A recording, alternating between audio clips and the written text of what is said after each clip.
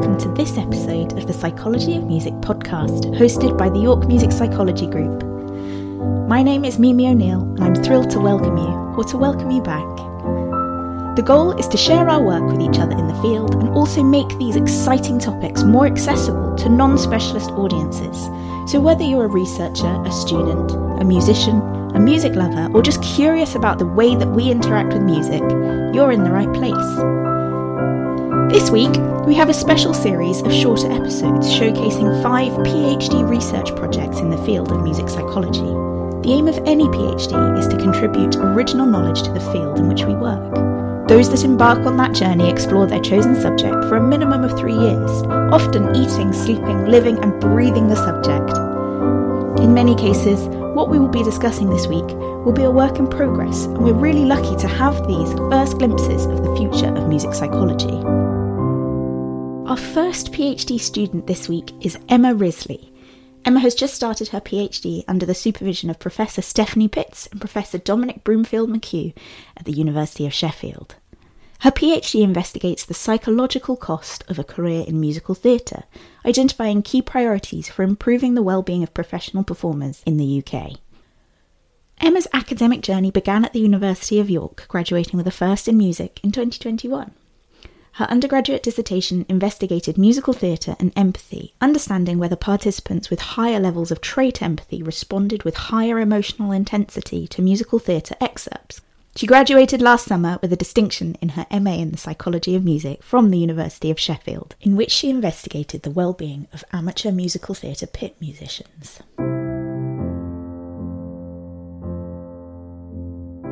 Welcome, Emma, and thank you for being our very first PhD student on the Psychology of Music podcast. So come on then, give me the elevator pitch of your PhD. What is it you're working on? I'm really grateful to be here, Mimi. I'm really excited. So my PhD is titled 8 Shows a Week, investigating the psychological cost of a career in musical theatre. And breaking that down, I'm basically investigating the well-being of professional musical theatre performers. So we're talking about the triple threat performers, singing, acting and dancing on stage, and basically what their careers are like, what their experiences are like day to day, and investigating the demanding nature of this 8 shows a week phenomenon that they're part of. Could you just, what stage are you at? How far through your PhD have you got to? Yep, so just in the first year at the moment, so began in October, and so at the moment I've finished a literature search, and in the second chunk really of the literature review, I've done the first main section, moving on to the second one. So I've done a section on culture and the creative industries and situating musical theatre within that. And then now I'm looking at musical theatre as a genre and sort of defining different terms within it and the training and that kind of thing, and how that will then feed into the well-being. I've also begun some interviews with experts to try and shape the project. So I had ethical approval about a month ago, and so we've just begun interviewing and transcribing and initial analysis. And so yeah, all at the beginning process, really. Yeah, I mean, it's such an exciting stage, isn't it? Musical theatre, it seems a really interesting perspective to take, and I feel like this is a really under-researched subject matter in the field of music psychology. Is that fair, or have I just not read the papers?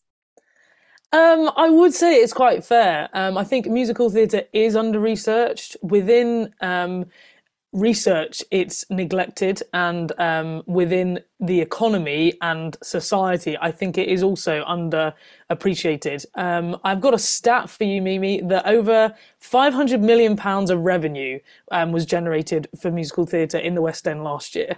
And yet the government and society just doesn't view musical theatre as a high art, really. And within theatre itself, acting is favoured, and there's a stigma surrounding acting in musical theatre as well. So it's heartbreaking, really, that it doesn't get the recognition it deserves. But there is some research. There's limited research on sort of the experiences. There's a musical theatre journal that do a lot on sort of the musicology side of things, and there is some studies on sort of when they investigate a triple threat, singing, acting, and dancing, there are some studies on like singing and dancing, but they rarely ever talk about acting within that. So it's quite fragmented, and it's not so much as a triple threat as a whole, but it's often just sort of sections of it. And so I'm seeking to contribute to this more broad understanding of careers in musical theatre, which there has been a little bit done. I will talk about one thesis that was published last year that was fantastic in Australia by Melissa Fenton, but I'm sort of hoping to build on her work a bit more, talking more about well-being, and particularly no one, I don't think, has spoken about inequalities within musical theatre and people from protected characteristics and minority groups, and their experiences as well. And I think that's really important. It feels like there are so many gaps, and often what we're seeking to do with research is to address the gaps in the research, but there are so many. So how have you chosen, or how have you identified the ones that are a priority to research at this point?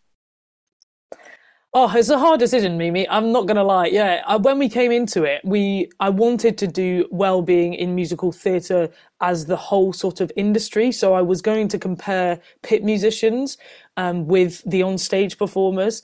And then when I've got two industry partners, and when I spoke with them, they explained that in their wellbeing organisations, they deal with all of the house, they'd say. So they deal with the backstage crew, wigs and wardrobe. And when they do wellbeing sessions with the industry, they're talking with everybody.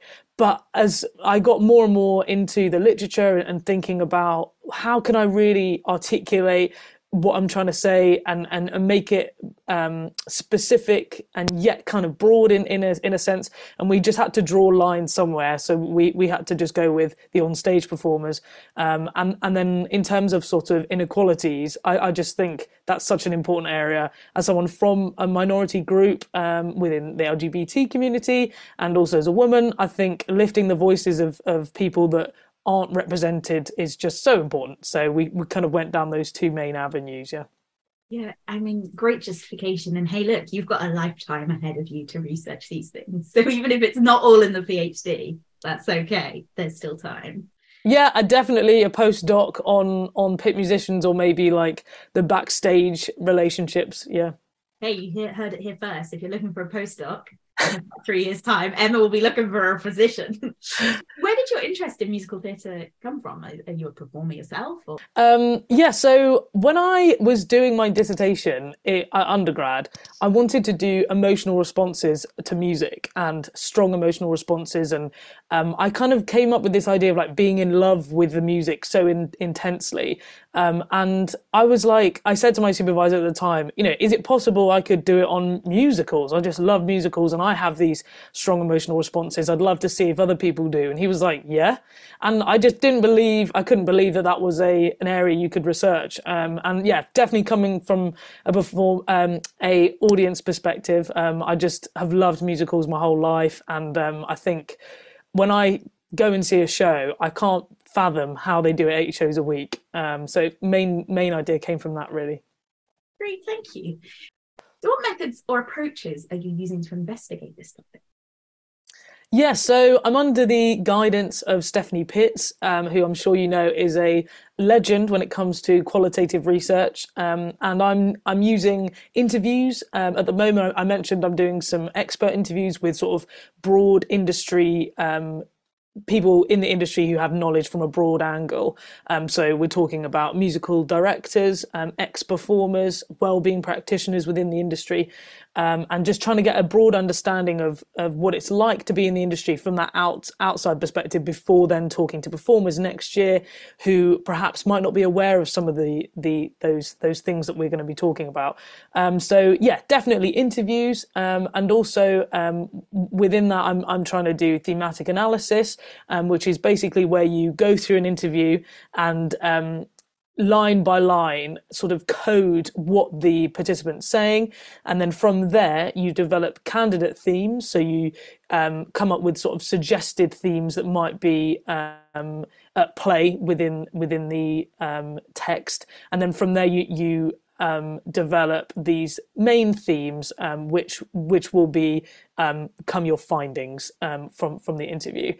So interviews as well. I'm hoping to do a little bit of quants next year, quantitative, so that's more numbers and stats. And I'm thinking about possibly doing experience sampling, which is kind of like diary entries, and getting performers in their real life experiences to rate how they're feeling at that moment.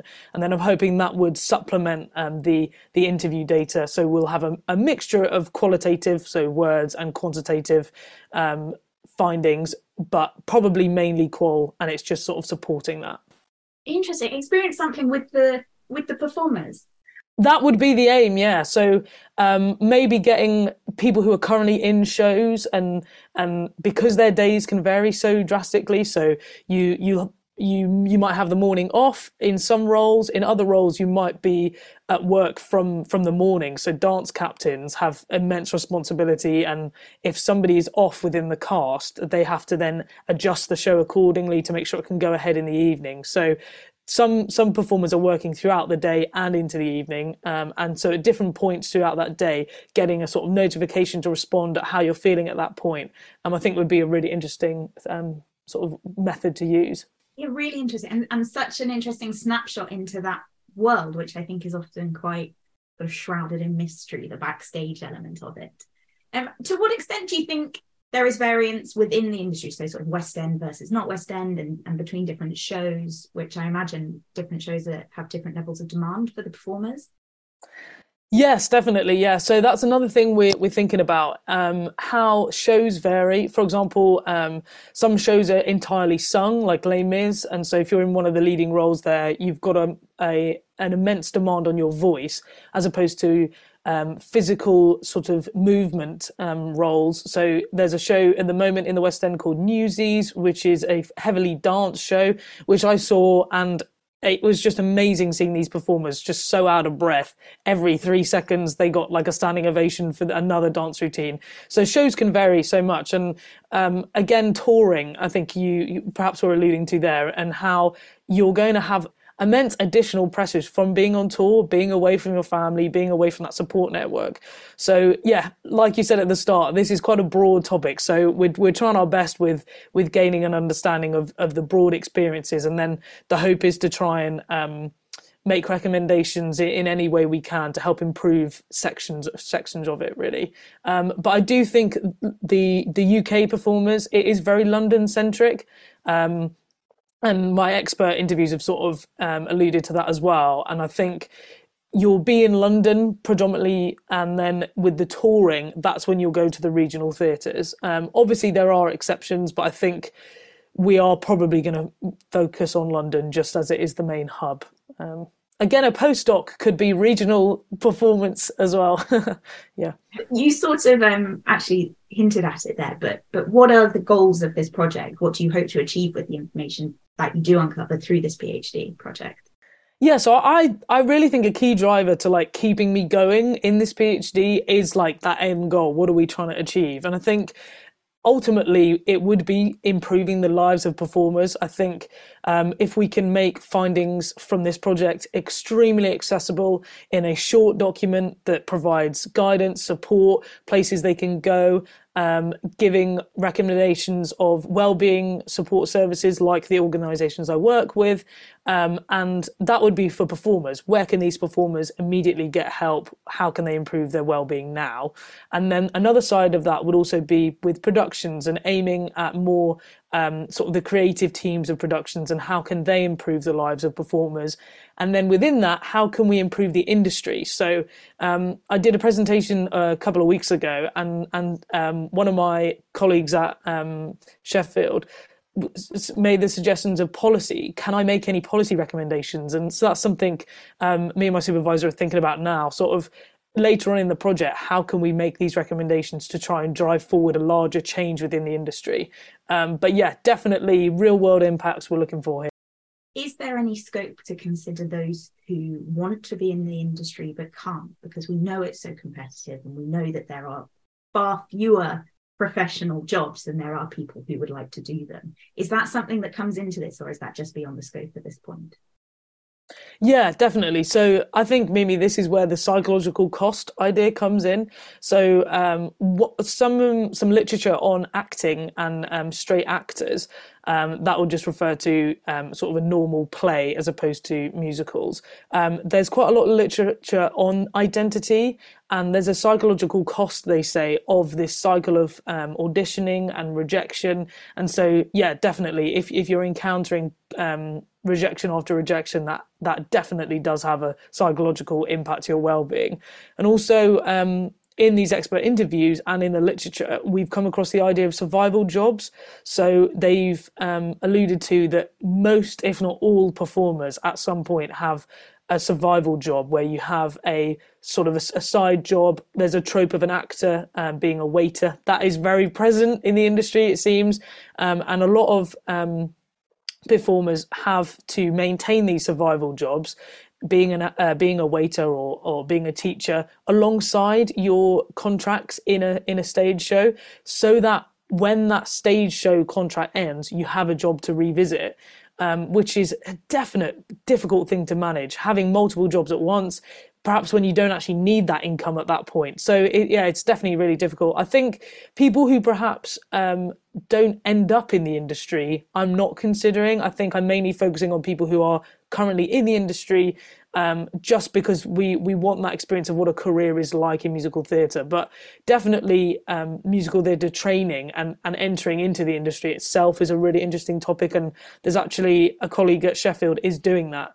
He's investigating musical theatre training and students' perspective and well-being, which is super interesting. But yeah, sort of, I suppose it would be difficult to understand numbers perhaps of people that don't pursue it, who sort of begin pursuing and then drop out. I think I've come across straight acting literature, and they have sort of said like it's very difficult to find people who have given it up. And I think when you get to certain life stages, there's definitely dropout of when you're in middle age and you've got a family and other commitments and you need that stable job. I think people do definitely drop out. So yeah, I mean, we're just uncovering more and more things that need research. I suppose it's a bit like Stephanie Pitts and Sarah Price have got this idea of a non-attender at concerts. It's a bit like that. How do you say to someone, why aren't you here, if they're not here? Yeah, exactly. So you have alluded to the desire to amplify unheard voices, marginalised groups and protected characteristics. Do you think that the fact that musical theatre is often assumed to be a sort of queer space, do you think that's part of the reason why it hasn't been researched previously before now? Yeah, Mimi, I think that's a great question. I think it's a very difficult thing to answer, really, because I think musical theatre in its history has constantly been associated with minority groups. In fact, the history of musical theatre, immigrants kind of developed a lot of the American musical theatre identity we have today. And in a lot of shows, you have this sort of presence of, these stereotypically gay characters or of a flamboyant male, lead role kind of thing. But I think in reality, the experiences of these performers are quite different to what we see on stage. A great example is Hamilton, and how Lin-Manuel Miranda sort of he's spoken about how he doesn't feel there are enough roles for performers from a diverse range of backgrounds, and he's saying having a diverse cast is just so important. And I think the experiences of people from minority groups is so important to explore, because though on the surface it might seem quite diverse, in reality, I don't think it is. And one of my quotes from the expert interviews is so sort of shocking. And it's, the industry is diverse, but not inclusive. So on the surface, it seems that it's this diverse happening place and there's a welcoming space for all. But actually, if you are a black performer and you go into a audition room and the whole panel are a white creative team, that's going to definitely impact your experiences. And I think, it's lifting these voices and trying to, give a platform for the experiences of all performers.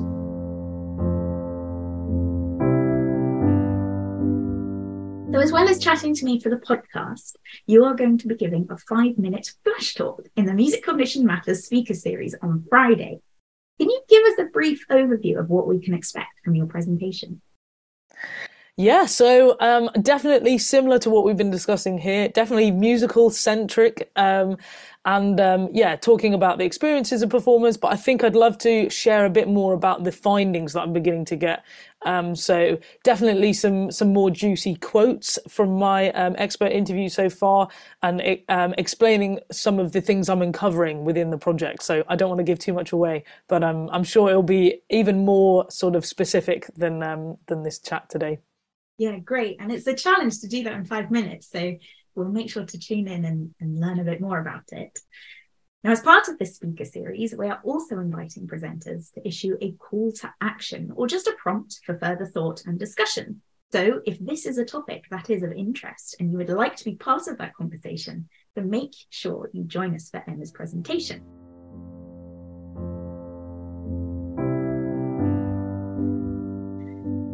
While we're here, I wonder if it would be all right to reflect a little on your experience as a PhD student so far.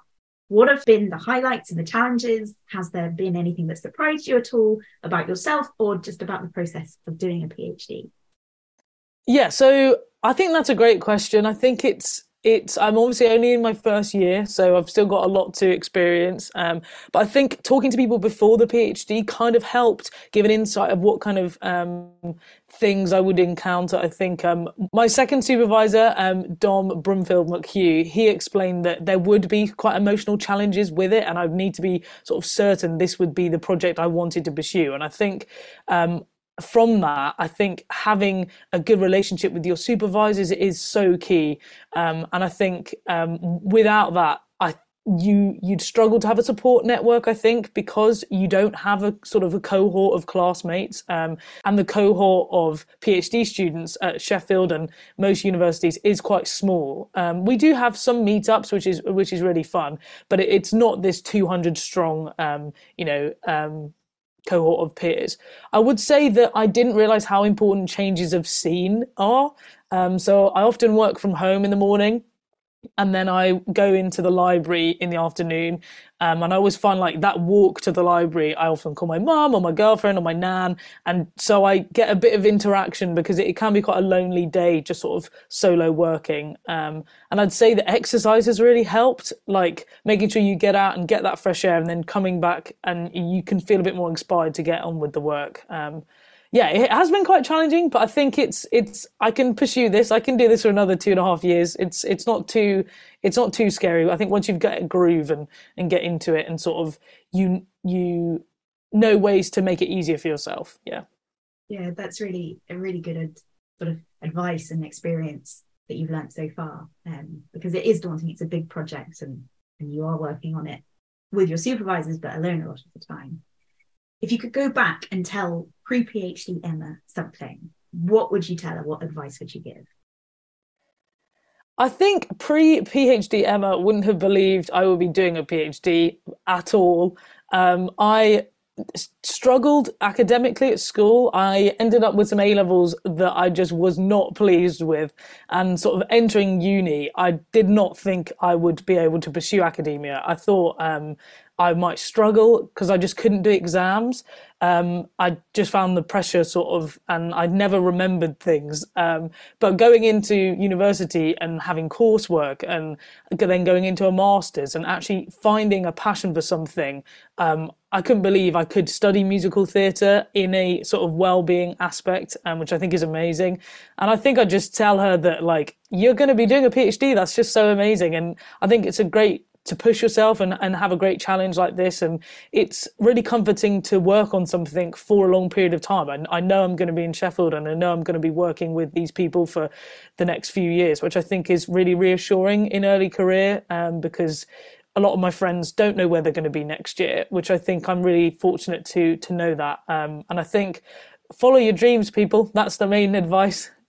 That's so lovely. I've actually known Emma since she was an undergraduate student, and to see you now is just the most rewarding thing. I'm so proud of everything you've achieved so far. So yeah, quite right. Emma can do it. My final question is there an article or similar that you have read recently that you would recommend to others? Yes, definitely. So I alluded to it earlier, and my suggestion would be the thesis by Melissa Fenton, who is an Australian academic, and their thesis is on musical theatre. They touch a bit on well-being. It's mainly focused on sort of curricula of musical theatre, and also entering the industry and following careers, and how musical theatre students are somewhat prepared in the sense of their discipline-specific skills and performing, but a lot of the thesis speaks about a lack of career sort of wider career understanding, and sort of the challenges that a career in musical theatre will have in it. Emma, thank you so much for your time today and for sharing all of your research and your plans and your questions with me. We are very much looking forward to your Music Cognition Matters presentation. I'm really excited to do it. See you then.